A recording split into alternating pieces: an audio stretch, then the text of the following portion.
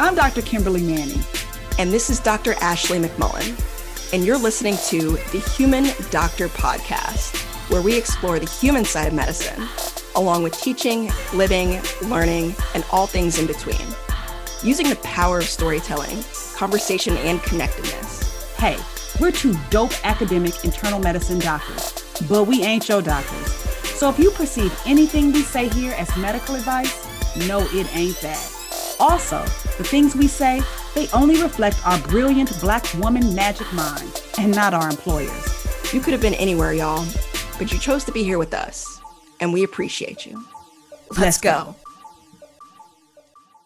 Here we go. Let's get this party started. Hey. I knew that was going to prompt something. Shoot, I know one thing though. These people don't even see what I see, which is this extra fresh two-strand twist situation you got going on with Mahalia today. Amen. Well, first and foremost, a shout out to Zoe Coleman over in Oakland who hooked your girl up. Actually, I was sitting in the hair salon this weekend and I had to bust out my phone and write a poem because it just felt so good. I realized just the ultimate place of psychological safety. I just felt so good. I felt so good being there. And now that my hair looks good, that also helps too. So I can't tell you nothing, basically, is what you're saying. Pretty much. Okay. Well, it looks good. Thank you. Thank you. I like it. Jules is keeping it classy right now. Yeah. She got a little trim. I feel like she's getting more gray these days, but really? I can't tell. I really can't tell. Well, no. It's all good. I'm enjoying the gray. When I see people who are really, really gray, almost white, I'm like, oh, I can't wait. So yeah, it's all good. All good. No, you could rock a nice gray. That's the plan. Sure. That is the plan. That's the plan. To be a jazzy lady. Somebody called me jazzy on the elevator one day. No. Jazzy is like a word you give to an older woman who kind of still has some style. I was like, did you just call me jazzy? Am I at the point of jazzy? It's like the first time a stranger calls you auntie. I'm like, oh my God. Yeah. So somebody's like, yeah, you jazzy. I see you. I'm like, damn. Entering a new era. So what's new? Got any new things that you discovered over the weekend? Well, one of the things I had the privilege of checking out this weekend was there's this group in the Bay Area called Formerly Incarcerated Persons Project or People's Project. So it's basically a theater group made up of individuals who are formerly incarcerated, and they do solo performance, acting out some of their experiences throughout life. And I've been to one of their events before. This one was actually held in the backyard of one of the directors in Berkeley.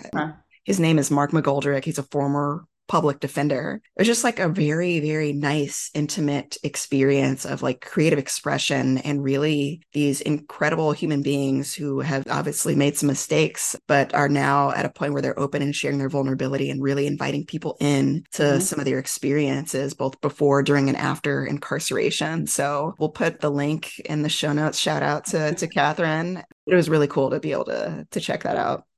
Yes. And I am glad that you did shout out Catherine, who just of her own volition stepped into the team and became our show note curator. So all while being a PGY2 resident. So shout out to you, Catherine.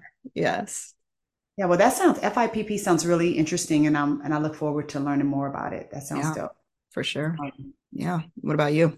So a few things going on with me right now. We are in the throes of our virtual visiting mini clerkship at Emory for the Department of Medicine. It's through our RISE Diversity, Equity, and Inclusion team. I have 3 extraordinary human beings that I have been given the great fortune to get to know, all from 3 different states. And I'm just really getting to know them well, really amazing people. And I really love that program because it was born out of necessity from the pandemic, but it proved to actually be a good way for us to introduce people to our residency program, but also, for us to do some professional development, because it isn't just a recruitment tool. It's really about developing these students to be great residents and leaders. But it's really nice knowing that, hey, you don't have to leave your state and do all the things that disrupt your life to be able to come and have a really great experience. And so I've been really proud of that and excited about what all these students get exposed to. So shout out to our students. Yes. What else? Shout out to my colleagues, Francois Rollin, Tracy Henry, and Amy Miller, who put together this extraordinary curricular piece for our medical students on race in medicine that we recently have been doing as small group advisors. With it came a lot of reading and some really well organized small group sessions. But my recommendation is a podcast series that came out maybe about 4 or 5 years ago. The series is called Seen on Radio. That's what the podcast is called, but this very specific 14-part, I guess that's the series, is called Seeing White. It is the most eye-opening, most interesting, one of the most well-done things I've seen on race. I read a lot of stuff and listen to a lot of stuff, but this one in particular is about the history of white and race in the United States. It unpacks so many things, and it doesn't listen as preachy. It listens as interesting and thought-provoking and probing. So no matter who you are, I would strongly urge you to check out Seen on Radio, Seeing White. Google that, you'll find it. Oh, it's going to be in our show notes. There you go. Boom, boom. But yeah, I listened to it years ago, but I re-listened to it after this curricular piece that we just did. And I am just all over again, like mind blown. Wow. Okay. Some strong recs there. That's my rec. That's my rec.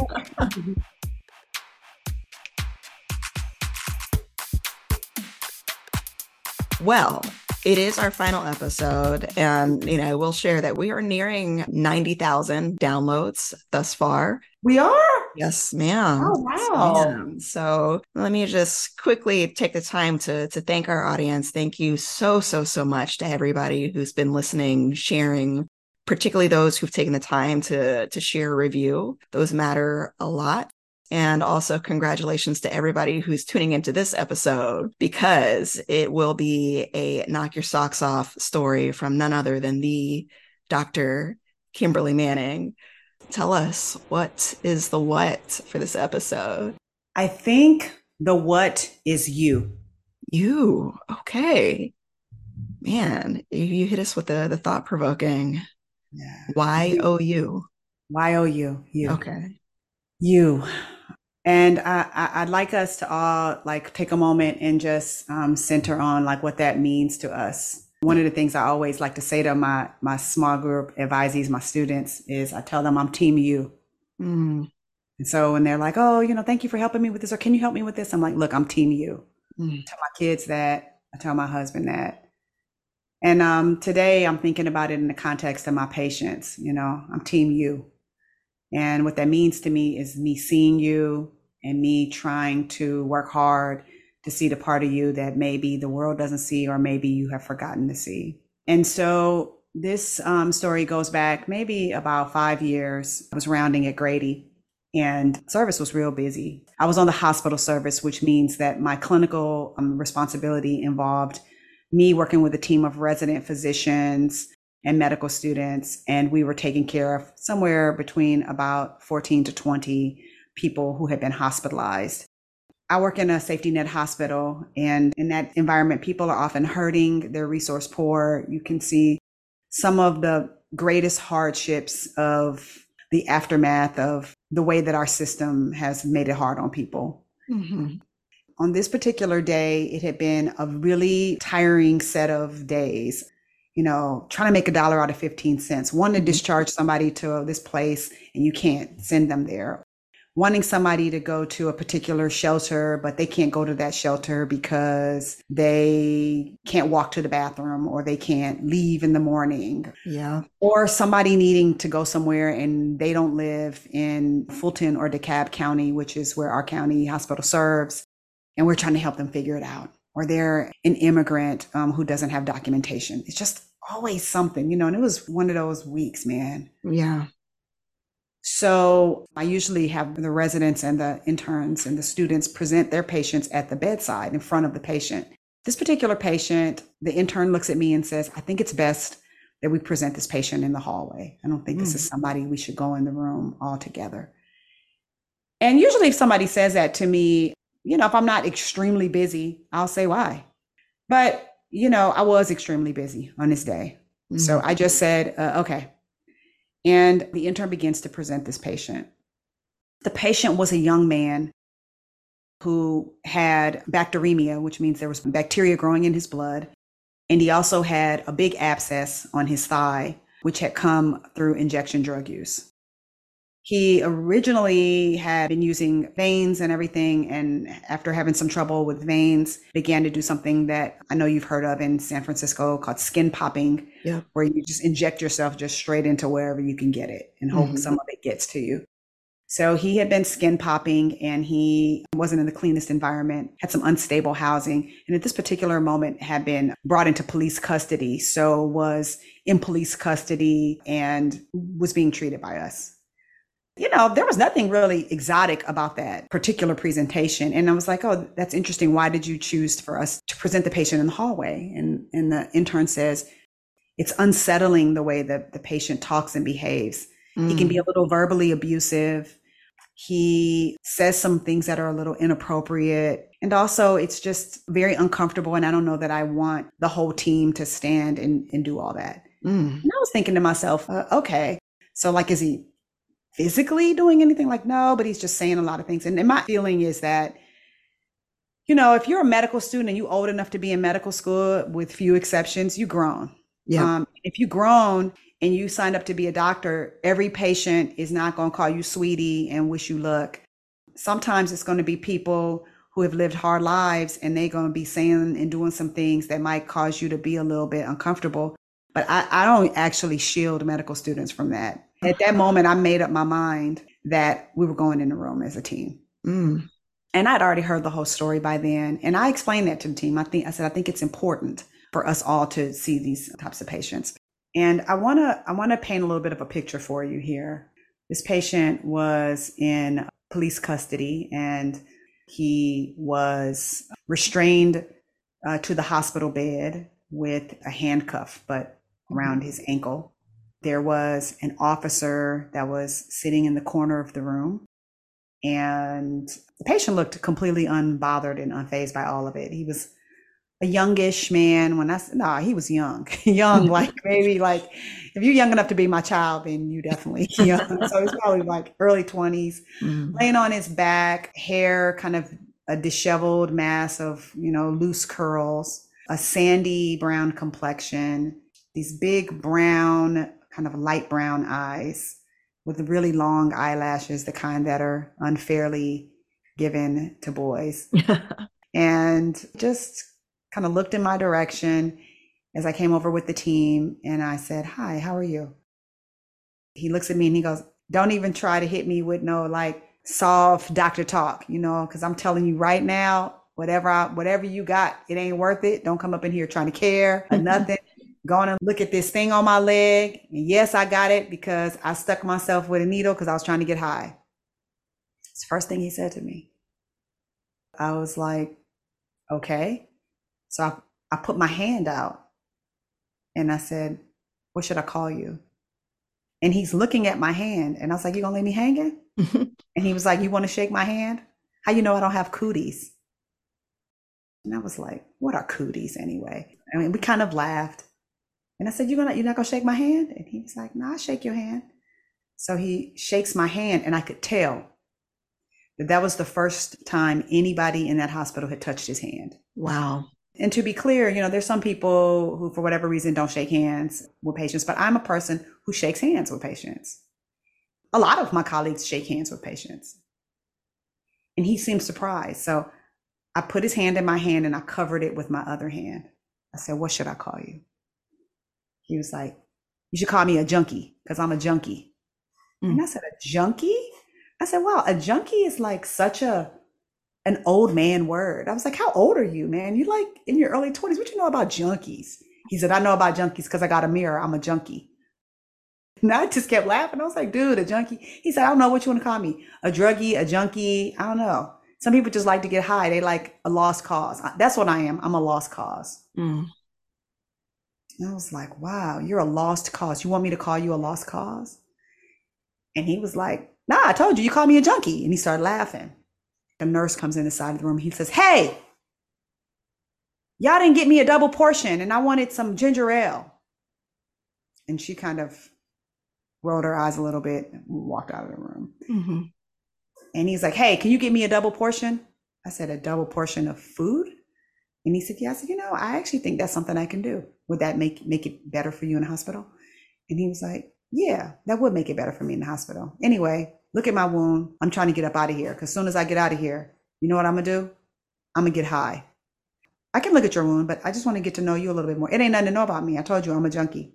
I'm a person who gets high and then looks for ways to get high, and I rob people so that I can get high. And that's why I'm locked up, but they don't got no space for people like me. So they're going to let me out and I'm going to go get high and I'm probably going to get locked up again. And every time he would call himself a junkie or a lost cause, he would laugh.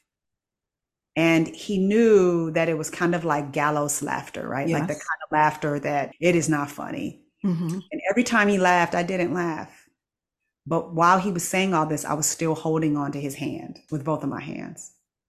And I turned over the wrist on his hand and saw his armband, which had his name on it. I'm going to give him a name, which isn't his name. I'm going to call him Marlon. And I was like, I'm going to call you Marlon. Can I call you Marlon? He was like, you don't want to call me a junkie? I was like, no, Marlon, I don't want to call you a junkie. He was like, okay. And I said, I tell you what, Marlon, what I want to do is I'm going to examine you.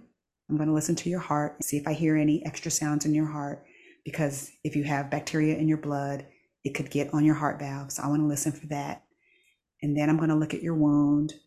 And then I'm going to look at the rest of your skin to see if there's any other like things popping up anywhere. And then I'm going to talk to you a little bit more about what to expect in the hospital. How does that sound, Marlon? And he was like, that's cool. And I said, and I'm going to get you a double portion so that you don't feel hungry. And he was like, yeah, that's cool. I will do whatever you want to do. I mean, I see the way you looking at me and trying to talk to me like, I don't know, like this going to be a breakthrough or something. It ain't, trust me, it's not. Like some people just like to get high. Some people like, they really want to get sober. I do not. I like to get high. And I was like, okay, but that plan works for you? He goes, yeah. So I do what I said. And I'm making sure that I don't have gloves on or anything. I'm touching him. Because I was like, I'm going to wash my hands afterwards. I think it's important for me to put my hands on him. And I am touching him in ways that say, I'm not scared of you. He didn't have open wounds on his chest, so I examined him. Then when I got to his wound, I put on some gloves. I looked at the wound. It looked to be fine. It had been packed. Closed it back up, took my gloves off, pulled up a chair, sat down. And I explained to him what was going on with his health.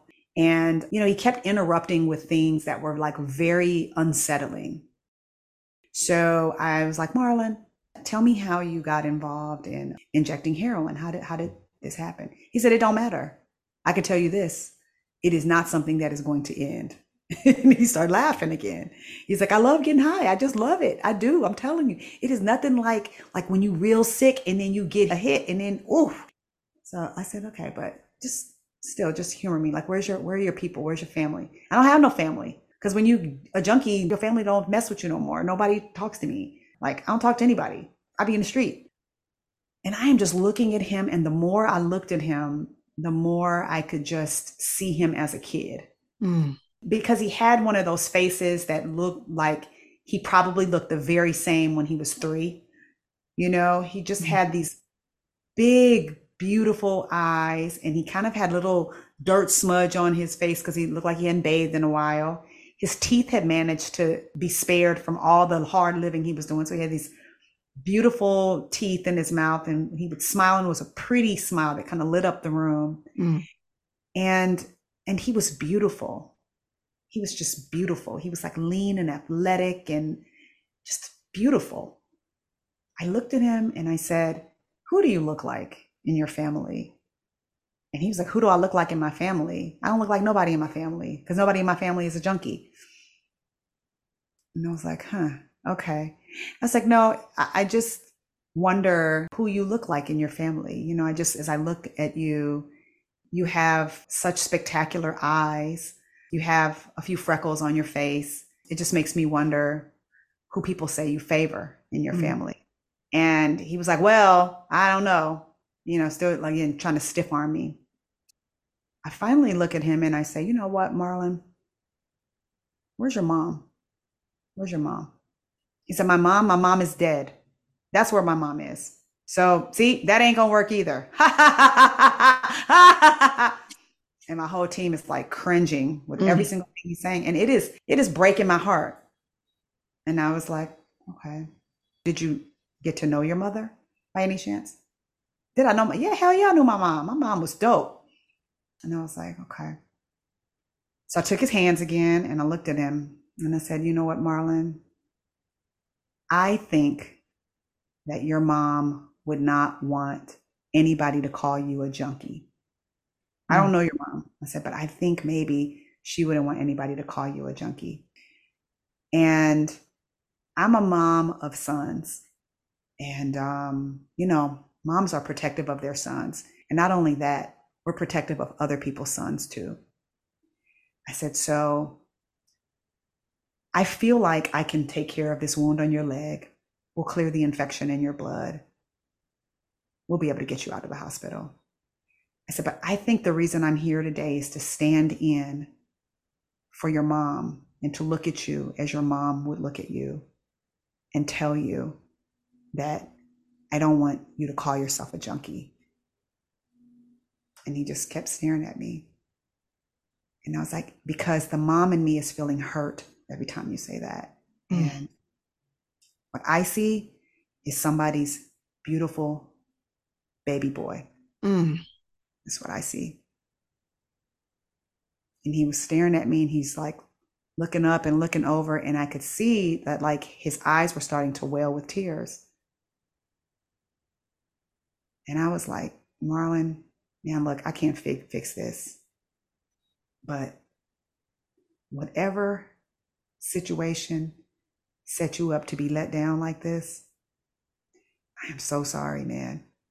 I said, and what I can promise you I'm gonna do while you're in this hospital is I'm gonna look at you like you somebody's son and not like you a junkie. And he just sat there for a minute and then he started crying. He started crying hard too. And he was just like, I don't even know why you, and he like started yelling at me. I don't even know why you even talking to me like that. I don't even know why you act like you give a fuck about me. Excuse my French. I don't even know why you doing that. I don't know why you're doing that because it's a lost cause. It's a lost cause. I was like, Marlon, nobody's a lost cause. Nobody's a lost cause. He's like, I am a lost cause. Trust me, I am a lost cause. And I was like, but what if you're wrong? What if you're wrong, man? What if you're wrong? And again, I'm still holding his hand, which is speckled with needle marks and all kinds of stuff. And I was just like, it's not true, man. It's not true. I don't know who told you that. I don't know who told you you're a lost cause, but you're like 22, man. Like, you're not a lost cause. And by the time we got through having this conversation, and again, my entire team and even the officer, because he wouldn't leave when I asked him, they were just standing there. And this was like, they all disappeared for me. And it was just me and this woman's son. And I just was like, man, I'm team you. I'm team you. And listen, bro, I'm trying to do what I know your mama would do if my boy was in here. And he was like, and he just, every time I brought up his mom, he would start crying more. He's like, my mom would. My mom would. I said, did your mom live to see any of what's happening to you? He was like, no. I was like, how did this happen? He was skateboarding. A kid skateboarding. He was very good at it. And he would go throughout the city and find all the places with the stairs and all the, you know, do all the tricks.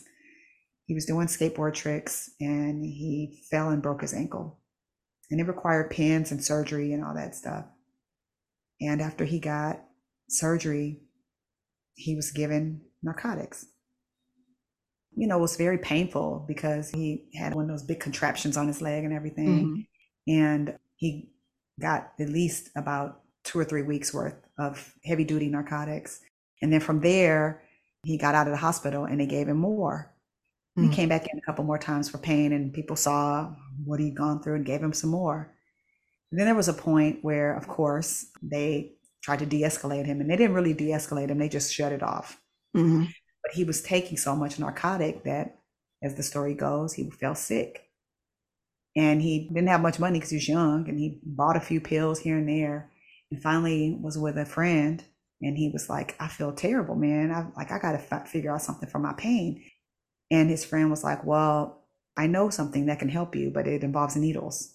And his friend shot him up for the first time. And then from there, he just started trying to not feel sick. And then the rest kind of went from there. But really, this was a story of somebody that we let down, that our system let down, and who had come up in a resource poor area. Unfortunately, his mother had died at a fairly young age when he was a teenager. Not sure why, but didn't really have much other family or support or anything like that. So now was just kind of in the street, hurting and trying not to feel sick. And once he told me his story, I was like, so it's not really that you love to get high, it's just that you don't want to be sick. And at this point, he had kind of taken down that barrier wall, and he was letting me touch him now. He was letting me hold his hand. He was holding my hand back. And he was crying, and I was crying too, because all I could think was like, gosh, this is like sliding doors, man. This is just how it kind of happened for you. And this kid is like no different than my kids. He was clearly cherished at some point by somebody. And then just the bottom fell out, and there was no soft place to land. And I wish I could tell you that he left the hospital and then we took him from there and he went to rehab. And then I ran into him 3 years later and he was like, hey, Dr. Manning, now I'm, the CEO of a startup in Silicon Valley. That is not what happened.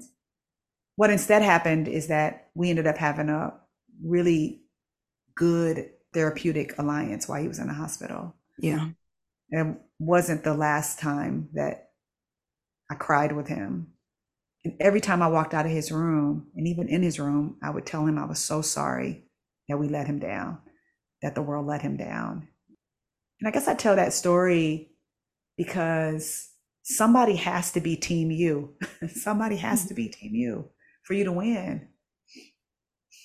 I thought I could get through the story without crying, but like the very best thing anybody can give you is to cherish you. And for Marlon, there was nobody looking at him and saying, I'm Team You. Yeah. And I believe that just as people dumping on you stacks up, people being kind to you does too. I have not seen him since, but I like believing that the 3 days he was in the hospital where he was treated with decency and where he didn't run me off before saying all these upsetting things about himself. I just hope and pray that like at some point he was able to, I don't know, believe that he was something more than a lost cause. Yeah. I kind of think he was kind of saying it to try to, ruffle our feathers, but I kind of think he believed it. Yeah. I think that's the part that makes me so sorry. And I know people have let him say it and agree with him. Somebody's got to be Team You, because you ain't going to be Team You if nobody else is. A large part of me just wants to let this story stand and not even or add to it, because I think that there is something in there for each person that needs to be sat with and felt deeply.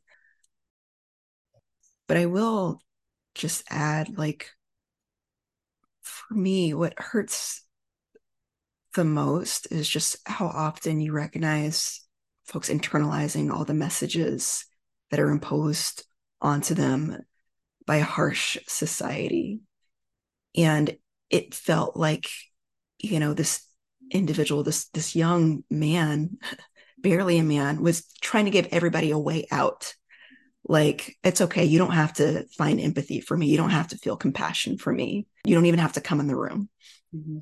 The other thing that I can see happening is, people hear this story and they're mesmerized by you, Kimberly, and and I know personally from having experienced this, that you have a particular way of seeing people, of seeing past facades and really deeply seeing folks. And at the same time, I think that it is within all of us to see folks differently. I think that's what's hard about our profession, is just like, when you're in a position of power, like, you don't have to see someone as your own child. And when you don't do that, when you don't see them, when you don't take the time to find the human connection, you can abuse that power in ways that don't make you feel bad. Yeah, he's a junkie. He doesn't remind me of anybody that I know. Yeah. So I'm going to treat him as such, and, continue to hold on to that narrative and feed that narrative back to this individual. And I feel like it's this perpetual lesson we keep coming back to. It's just like, if you just find the time and the space to be still, then you can really see someone mm-hmm. in their entirety, in their humanity. Mm-hmm. Obviously, it's risky business, right? To start to ask somebody about their parents or whatever sort of traumatic things they could have experienced. But something told me that this was okay. Like, I felt this very intense feeling to stand with his mom. Mm. As your kids get older, and maybe I'm telling this story some because I have young sons, or man children, and for Black men, this world will chew them up and spit them out, man. And I just need to know that there are people in places in the world who will step in for me. Mm. I think I told you this before. I used to tell my kids when they were little, if they ever got separated from me in a store or at a festival, find the oldest Black woman you can find, mm-hmm. and she will take care of you. Yeah. Find somebody who looks like they are somebody's mom or grandma, a Black woman, and she will take care of you. Yeah. And obviously, Black women aren't the only people who will take care of you, but historically, in this country, we have been caregivers. Mm-hmm.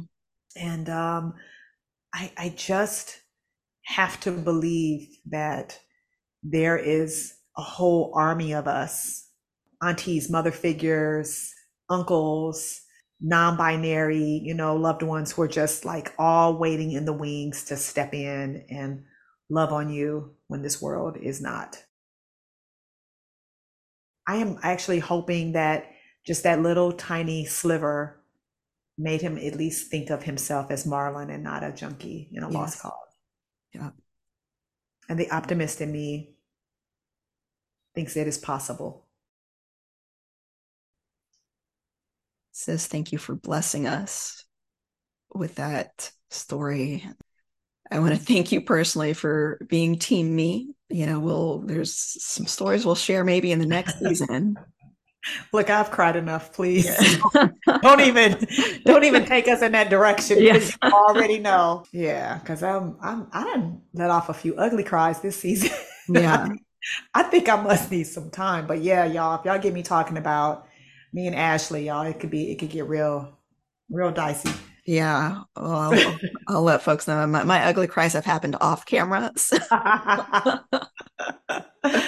Yeah. Yes, indeed. Yeah. But if you are listening and you feel yourself feeling lonely and like there is not anybody out here in this world checking for you, we are.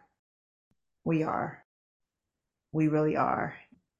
There's this thing that I say to my kids all the time. We were never really little, and they would do things that were like dangerous, like run away from me or do something crazy on the jungle gym or something like that. And I would get over to them and I would look them in the face and I would say, hey, what would my life be if something ever happened to you? And the answer is ruined. And when would I get over it? And the answer is never. So I hope there is somebody in your life who feels that way.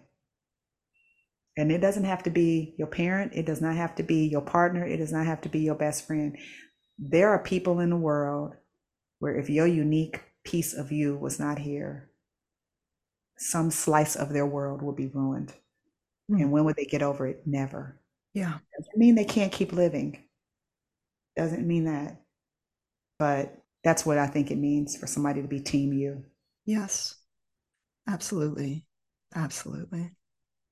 So if you need to hear that, and I think there's some people out there who probably do.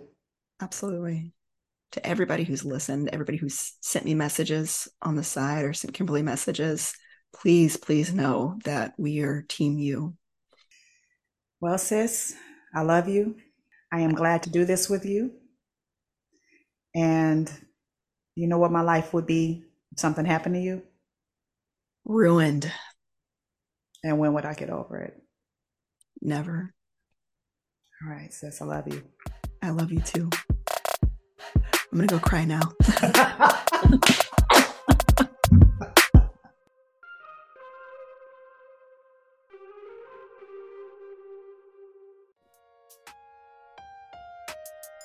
That wraps up this week's episode of the Human Doctor Podcast. Special thanks to our favorite brother gastroenterologist, Dr. Chuma Obiname, for the beats. Shout out to the Dr. Ashley McMullen for editing and production. Mad love to our podcast family at The Nocturnist and the Clinical Problem Solvers, our Med Twitter fam. And especially shout out to all of you, our listeners. Until next week, remember, we see you and you are enough. Holla!